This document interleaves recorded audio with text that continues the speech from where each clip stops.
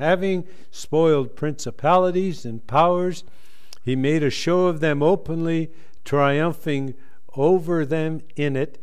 Let no man therefore judge you in meat or in drink, or in respect of an holy day, or of a new moon, or of the Sabbath day, which are shadows of things to come, but the body is of Christ.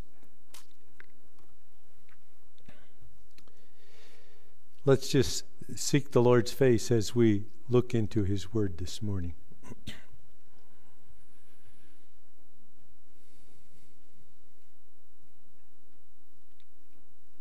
Father, we need your divine touch and your grace to help us to see, to know, to understand, to be able to contemplate the truth, and then to walk in obedience to the truth which you reveal to us.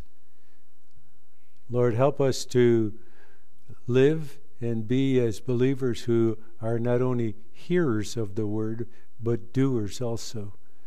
May the working of your life in us be a demonstration of the power of who you are and what you can do and what you have accomplished for us in Christ. Be our teacher and guide, and Holy Spirit, may you be the one who interprets, communicates, and clarifies all the truth that is here. May we hear what you have to say to us as you speak to us today. We ask it in Jesus' name. Amen.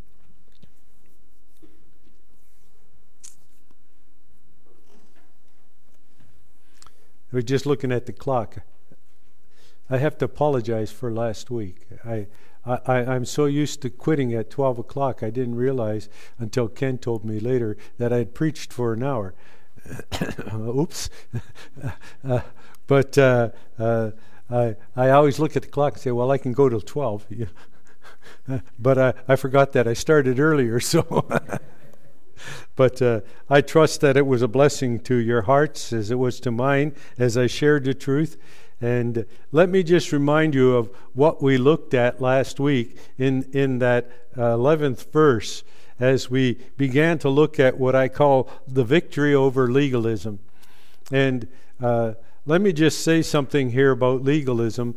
Legalism can either be in the form that it was in the time of the Apostle Paul, where the Judaizers used to follow the Apostle Paul around and say, well, you know, you're Christians now, but you can be real Christians if you become a Jew. And you have to obey all of these things and follow all of these rules and regulations, and that will make you a real good Christian. And we have the same idea today. We have a lot of man-made rules, and people say if you follow this rule and follow this rule and that rule, you'll be a real good Christian, you know. And the harder you try, the lesser you go. And that's the way life is, because the life of the believer is in Jesus Christ. And it's important for us to understand that. So we looked at verse 11. And victory over legalism comes because of transformation. And we looked at the transformation that he spoke of in verse 11.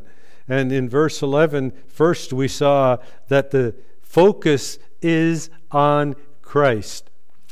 The focus is on Christ. It says, in whom. In whom. And I want you to notice, and I'll mention this again, but the last word in that verse is what? Christ. He starts and ends with Christ. My favorite saying is, doesn't matter what the question is, the answer is? Christ. Yep.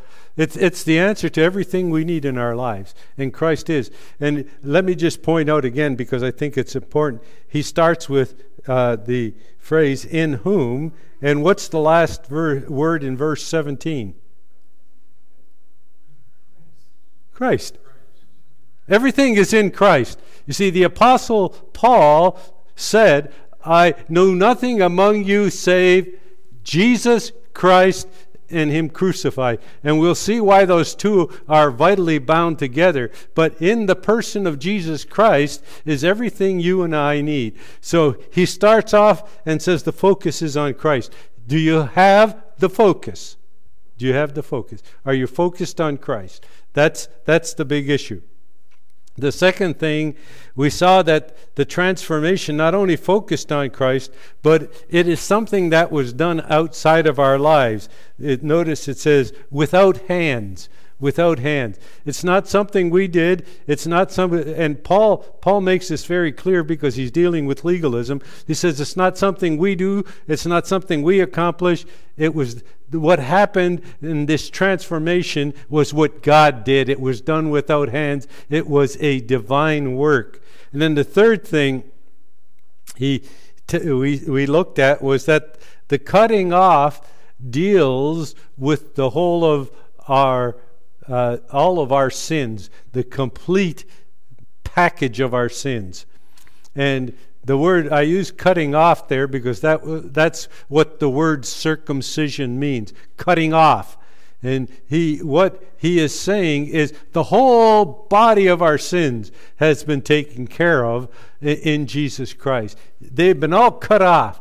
They're finished. They're done. And we're going to talk about that a little bit because Paul brings it up again. And the fourth thing we looked at is that the sins were produced by the flesh. That we produced our own sins. And I think it's important for us to understand that even as a believer, and we'll talk about this again, but I want to remind you right here, when I sin as a believer, I only have one person to blame, and that's my flesh. I did it. I can't blame anybody else. And we'll look at that in a moment because he brings it up again. You know, Paul always believed that repetition was the mother of success. And so he repeats things over and over again so that we'll get them. And then the fifth thing we saw last week was that the circumcision had to do with Christ. It says, by the circumcision of or belonging to Christ. And it's what Christ did and what Christ cut off that made us transformed. It's what Christ did that made us who we are. And we are now believers and we are now children of God because of what Christ did. He did it. And, we sing the old hymn, Jesus paid it all. All to him I owe. Sin had left a crimson stain. He washed it white as snow. Isn't that's the great message. And Paul repeats it over and over and over again, just in case you didn't get it the first time. And we'll see that as we go on. Now, in verse 12, he talks about what I call the operation necessary for the transformation. The operation necessary for the transformation. Let me read verse 12 for you. It says, buried with him in baptism, wherein also ye are risen with him through the faith of the operation of God, who hath raised him from the dead. Now, if you'll notice, and I mentioned this last week, Paul keeps changing word pictures. Now he goes from circumcision to baptism. And he's talking about baptism, and baptism has, first of all, a reality, and then it has a symbolism. The reality of baptism is our union with Christ, and in that union, the cleansing from our sin. And we'll be looking at that in a few moments in Romans chapter 6.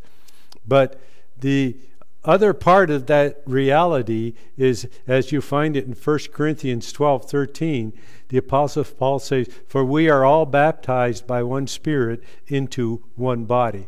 And the reality of what Christ did for me and my salvation wasn't to make me an individual Christian. It was to make me a corporate Christian, part of the body of Christ. And we are part of each other. So there's that great symbolism that comes out, but then there's what I call that's the reality, and then there's the great symbolism, and that's baptism.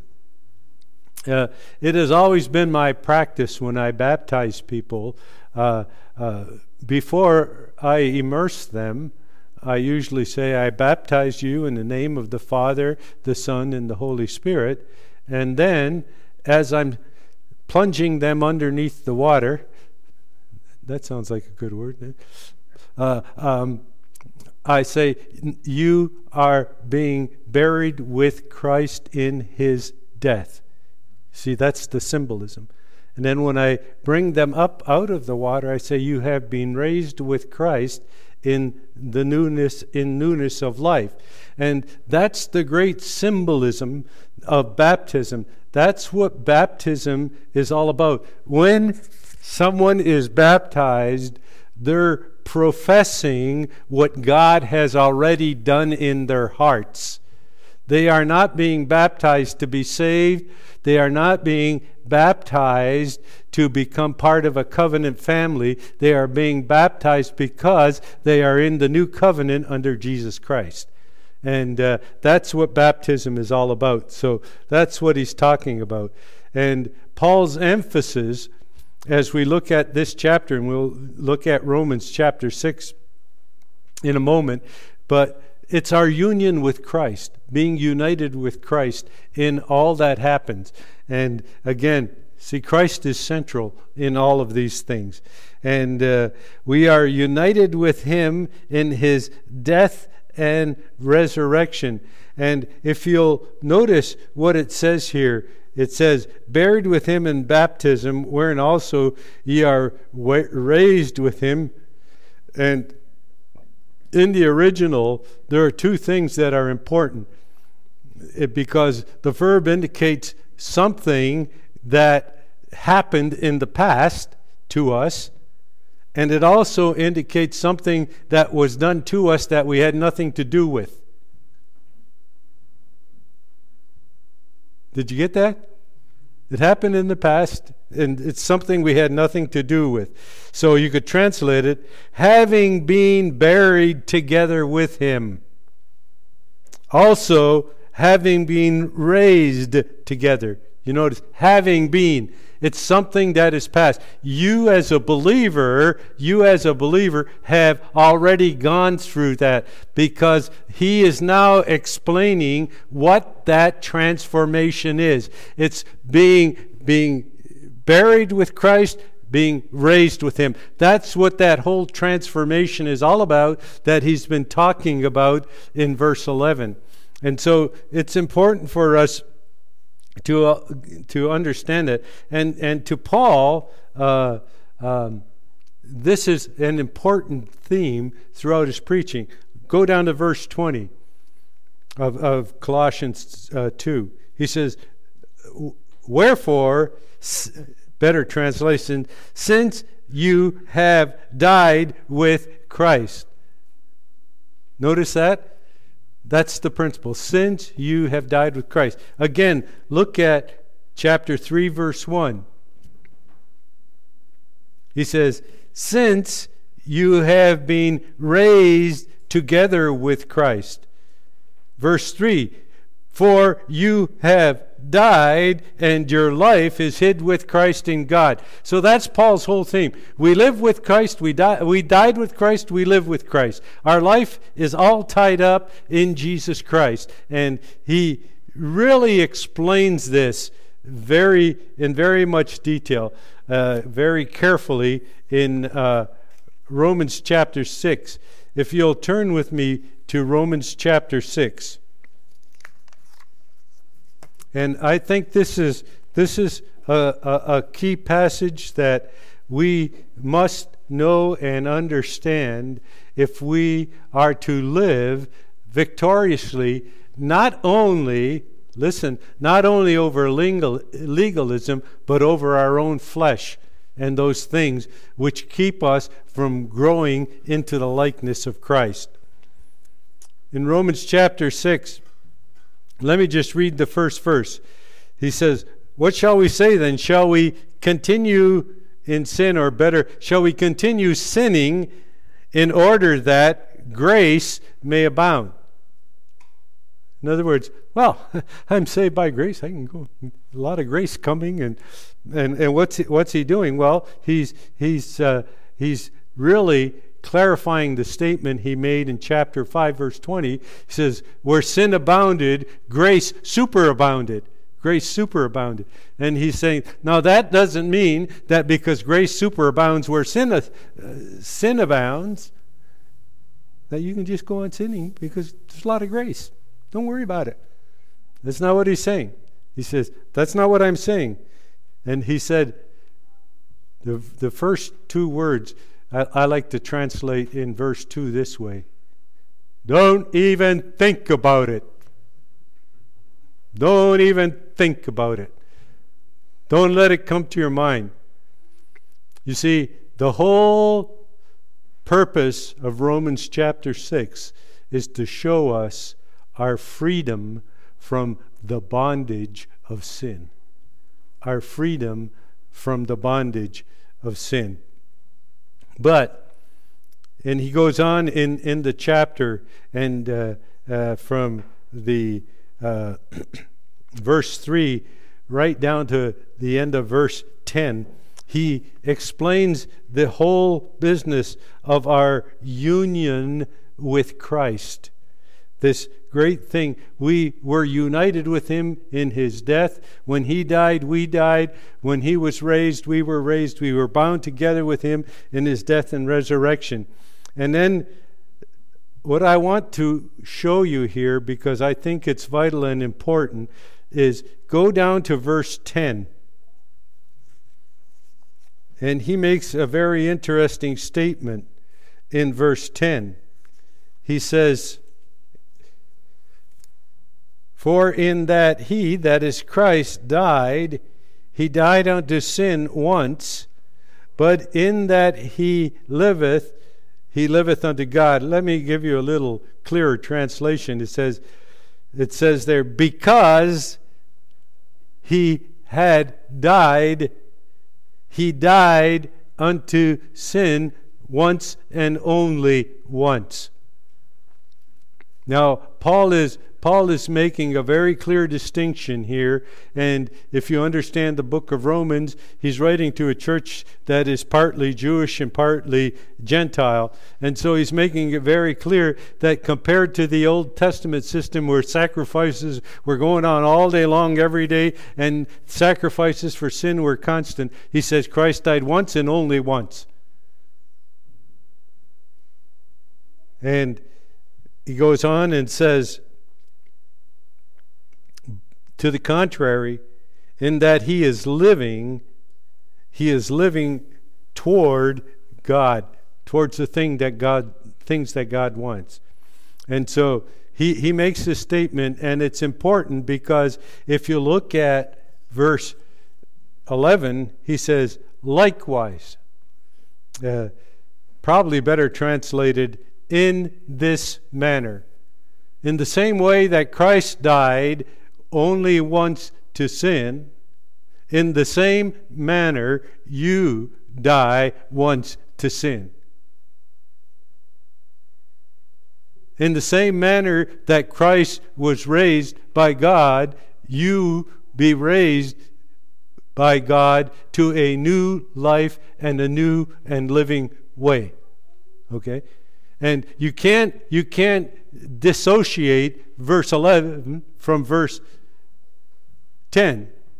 But what verse 11 does, and the two following verses, is underscore our responsibility as believers to appropriate what we are and what we have in Jesus Christ. It's one thing to know it in my head, but it's another thing to live it out in my life. That's something that is totally different. Living it out and knowing it are two different things. One is intellectual, one is intimate work of the Spirit in the life of the believer. You see? And so he says, you got to work it out. You got to work it out. He says, regard yourself or reckon yourself or see yourself also as dead indeed. And that word indeed, you could change it to be for sure, to sin. You say, oh, oops, I got a problem. I sinned. We'll talk about that in a minute. But this is what he says. You got to have the right attitude to have the right victory. You got to have the right attitude to have the right victory. So he says, regard yourself as dead indeed unto sin, but alive unto God through Jesus Christ our Lord. So he says, in the same manner as Christ, you see yourself. Why? Because you're living in Christ, because you were united with Him in His death and His resurrection, and you're living by Him and through Him every day, and Christ is everything in your life. So you regard yourself to be just like Jesus Christ. Have His life working in you. That's why Paul could say, I am crucified with Christ, nevertheless I am living, yet not I, but Christ is living in me. And the life I live by the faith of the Son of God who loved me and gave Himself for me. And the great question is, do I only understand that intellectually, or do I understand it experientially? And we can understand it experientially, and that's why he says in verse 12, therefore, or because of this, do not let sin reign in your mortal body. Let me give you a better translation. It says, accordingly, do not let sin continue to rule in the sphere of the body that is subject to death. That's what the mortal body means, one that's subject to death, you see. Your body's going to die. We don't know who's closer here, but we're all going to die sometime. So our bodies are subject to death. He says, don't let this body, the flesh that you're in, make you continue to walk in sin. Because it's just going to die. So don't, notice what he says. He says, with a view to listening to it. That's a literal translation. With a view of listening. Don't listen to what your body has trying to tell you to do that is against Christ. Don't listen to it. Don't listen to it. When you are standing there and you got your Bible in your hand and you say, oh, it's time for so-and-so to come on TV. Don't listen to your body. Take the Word of God, go spend time alone with God. You see? Don't listen to your body when it says, it doesn't matter if I go 95 in a 60. Nobody's going to catch me. You see, you're listening to the body. The Spirit says, obey the authorities and obey the rules. And so he says, don't listen to your body. Don't listen to your body in the sphere of its strong desires. That is something that's interesting. The word lust means strong desires. Do you ever feel like you want to do something you know you shouldn't do? I know most of you don't ever. No. But that strong desire is your lusts driving you. You see? And he said, don't listen to it. Don't listen. Don't pay any attention to it. He says, those lusts belong to your flesh and yourself. They're not of God. So don't listen to them. Why? Because you have been buried with Christ, because you have been raised and you're living a new life. You're living a new kind of resurrection life in Christ. Then he goes on in verse 13, and it says in the King James, neither yield your members as instruments of unrighteousness unto sin, but yield yourselves unto God as those that are alive from the dead, and your members as instruments of righteousness to God. Let me give you a little translation. It says, not even presenting the members of yours as weapons of unrighteousness to the offenses against God. And by the way, that's a command. It's not an option. It's not an option. And why isn't it an option? He says, because you are alive with God through Jesus Christ. See, the command is there because the resources have been provided. And we are to live in the fullness of obedience to those commands. And I don't know about you, I got to keep reminding myself about that. I have all the resources, but am I using them? You see, and he says, make sure that you don't present your members. That by members he means your arms, your mind, your eyes, your lips, your ears, as weapons of unrighteousness that offend God, but present them as instruments or weapons that will bring righteousness and glorify God. So what I do every morning, or what I should do every morning, is when I get out of bed, here's the instruments, God, you take hold of them. They're yours. You use them today. Use them as weapons of righteousness. And you see, what Paul is teaching us in this chapter in Romans is that you have been freed from the slavery of sin. You have been freed from the slavery of sin. And let me just say this, because you might misunderstand what I'm saying, is I am not saying you have been freed from the ability to sin. You see the difference?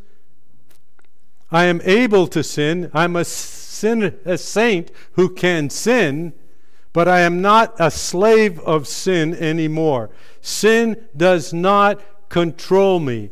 Sin is not the one that keeps me, because I have died with Christ and I'm living in a new life. I died to sin, I'm alive to God. And so I am no longer a slave to sin. There's an old hymn. I don't know why they get rid of some of these old hymns, but they do. But it always reminds me of this chapter in Romans. It's called Glorious Freedom. I'll just read it's 2 verses and the chorus in the middle. It says, once I was bound by sin's holding fetters, chained like a slave, I struggled in vain. But I received the glorious freedom when Jesus broke my fetters in twain. Glorious freedom, wonderful freedom, no more in chains of sin I repine. Jesus, the glorious emancipator, now and forever he shall be mine. Freedom from fear and all of its toils, freedom from care and all of its pain, freedom in Christ, my blessed Redeemer, he who has rent my fetters in twain. Isn't that beautiful? He tore it all apart. Sin shall not have dominion. He tells us later in verse 14, sin shall not have rule or dominion over you, because you are not under law, you are under grace. And so we have this great truth. So I asked myself the question, okay, David, how can this be possible? How am I going to be able to have this happen in my life in 2018, 2019, or however long God wants me to hang around? How is it going to happen? Is it possible? And you know, I think Paul anticipates this question in our minds. Say, oh, that's easy for you to say, Paul, we've been buried with Christ. You had a vision. You went to heaven. You had everything we don't have. And what he says is, you have everything I have. But notice what he says in the last part.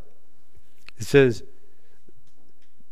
through the faith of the operation of God, who hath raised him, that is Christ, from the dead. In other words, he's saying, let me give you a direct quote here again. Through the reality of the active power of God, who raised Christ out of the corpse. Christ was dead, and God made him alive. You were dead, and God made you alive. And that same power that made Christ alive is at work in you. And that power that is at work in you is going to be the power that keeps you from being a slave to sin and walking in righteousness. And that's how David is going to be able to walk in 2018 and 2019, because the power of God that is dynamic and actively working through Jesus Christ is dynamically and actively working in me and you, so we can be the kind of people that God wants us to be. Isn't that a marvelous thing? That's the whole business of the operation that was necessary for the transformation. Now that's transformation, isn't it? It's like the fellow said to me when I was teaching Bible college, he said, I ain't like I used to was.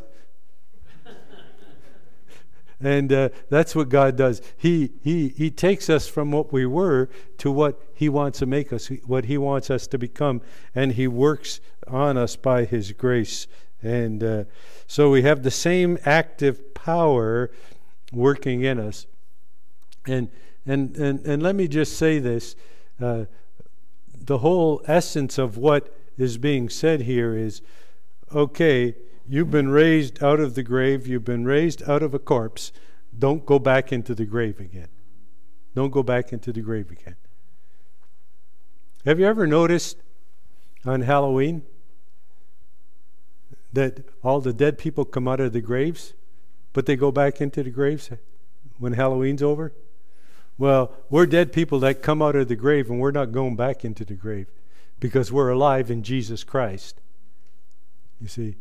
And he says, so don't go back into the slavery and the grave of sin's control over your life. Live in the glory of the freedom that is yours in Jesus Christ.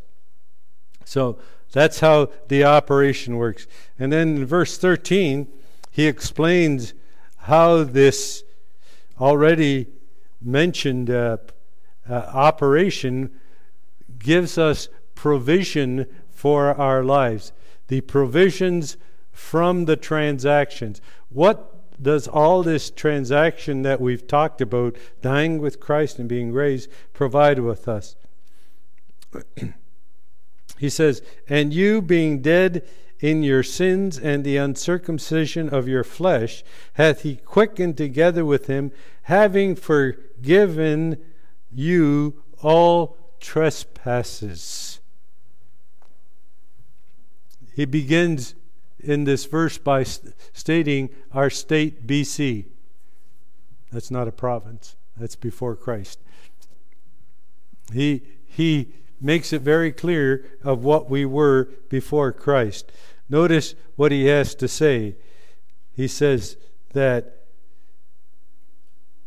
you being dead in your sins and the uncircumcision of your flesh.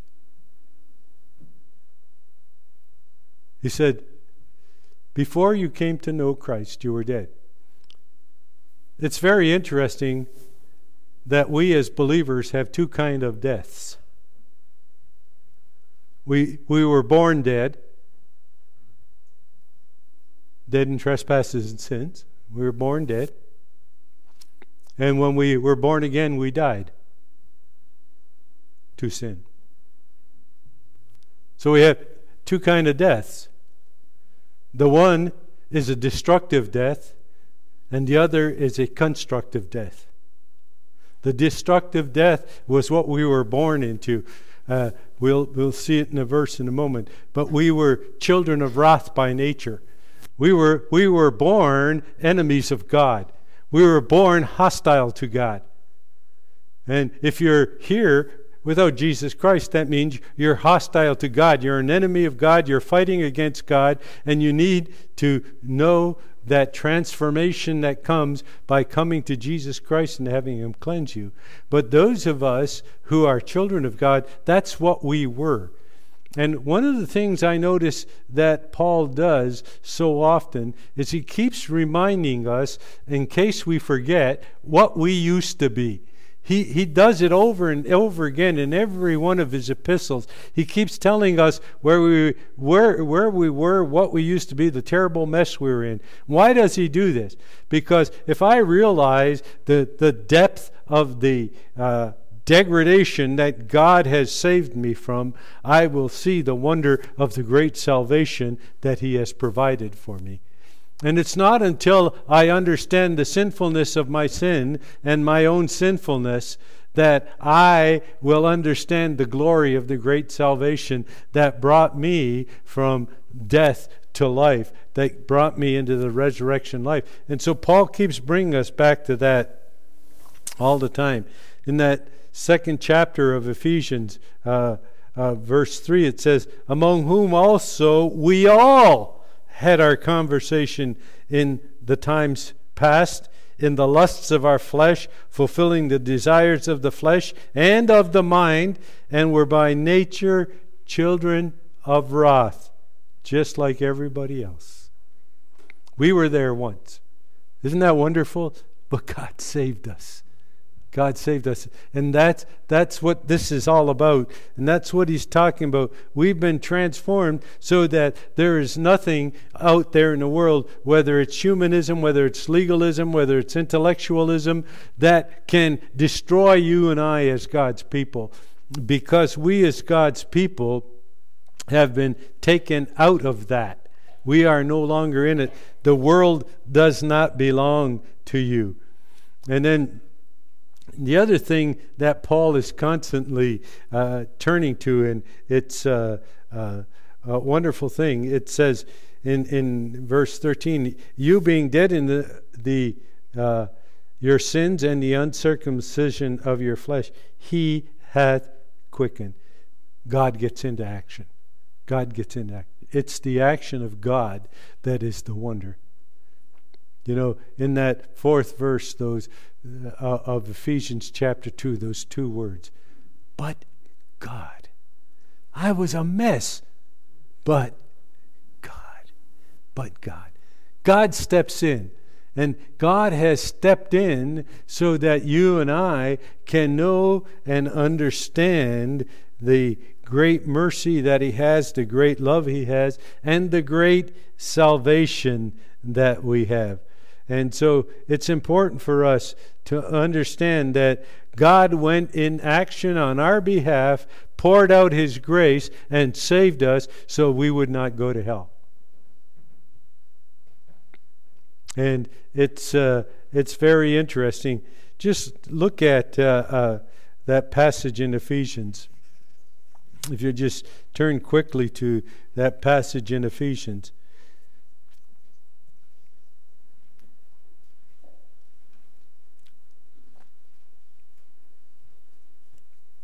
In the King James it says, you hath He quickened. That is not in the original. Those whole three verses 1 through 3, are talking about what we used to be. And in the original it says, you who were dead in trespasses and sins, where in time past you walked, and he goes on. And then in verse 4 he says, but God, who's rich in mercy, with His great love where He loved us. It says, even when we were dead in sins. And the word sins there means in constant offenses against God. We were constantly offending God. And even while we were doing that, even while we were doing that, God showed his mercy to us. Isn't that something? Unbelievable. He says, and he has raised us up together. Notice using that same motif again here, raising us up together with Christ. This is the secret. He says, he hath quickened us or made us alive together with Christ. By grace you're saved through faith, and hath raised us up together and made us sit together in the heavenlies, or better, in heavenly places in Christ Jesus. You see, God not only saved us from the power of sin, but he gave us intimate relationship with Christ in heaven, so you and I can have intimate relationship with him. And that's the strength of our Christian life. And I have to ask myself, how much time am I spending in that intimate relationship with him? How much time am I getting to know him and understand him? And he does this all, he says in verse 7, so that he can show his loving kindness to us, and we can learn. I remember the few years that I had my father, that whenever anything happened, I always knew his arms would be around me and his love would be there. And I can still today feel those hugs as he helped me through the growing pains of being a young boy, and to think that in an infinite sense, God does that. He's got his loving arms around us. That great verse says, underneath are the everlasting arms. You see, and this is the great truth. This is the great truth. And you ask yourself the question, yeah, but how are we going to make it? How are we going to make it? Paul tells us in 1 Thessalonians chapter 5, in verse 24, he says, faithful is he who called you, who will also do it. And if you notice that it's not as Paul says in Ephesians 2, it's not out of ourselves, it's not out of our works. It's God who called us, who's faithful, who will do it. And I think it's vital and important for us to understand that. Jude puts it this way in the 24th and 25th verses. He says, now unto him that is able, that word able means achieving power, has achieving power to keep you from falling and to present you faultless before his presence with great joy. That word falling has the idea of falling away. You can't fall away. Why? Well, I obeyed all the rules, and no. It's his achieving power to keep me from falling. It's his achieving power. And how does he exercise that achieving power? By teaching, by instruction, by the presence of the Holy Spirit, and by sometimes taking the paddle to me, you see, and straightening me out. It says, whom the Lord loveth, he chasteneth and correcteth everybody who is the Son. So God's keeping power is at work in us. He works through the Holy Spirit and the Word, and he works through discipline in our lives. And so God is the one who keeps us, but he has the power to do that in his achieving power, and his power is in Christ. And he says, to present you faultless before the presence of his glory with exceeding joy. And one of the great things I look forward to, I don't know about you, but I really look forward to the day when I shall see him and become like him, because I will at that point be faultless. Not because of me, but because of him. Because of him.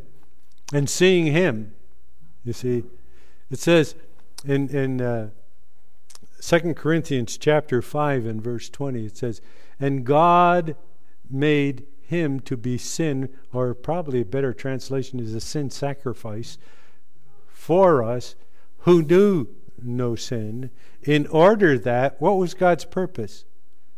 That we might become the righteousness of God in him. And God's purpose for you and I, according to Romans 8:28, is that we were decreed to be conformed to the image of his Son. Isn't that wonderful? And how does he do it? Through his own Son's death and resurrection, and through God's achieving power. And so as you go out this week, and as you deal with all the issues that you have to in life, remember, faithful is he who called you, who will also do it. Who will also do it. Let's pray together. Father, thank you for these great truths. So deep, yet so simple, and yet seem so difficult because we struggle with the flesh. And thank you that you have given us even the secret over the flesh, that if we walk in the Spirit, we will not fulfill the lusts of the flesh. Through the grace that Christ has provided, I pray that we might learn to walk in the Spirit and not in the flesh, so that you might truly be glorified and the world may see that we have been with Jesus. To the glory of your name we pray. Amen.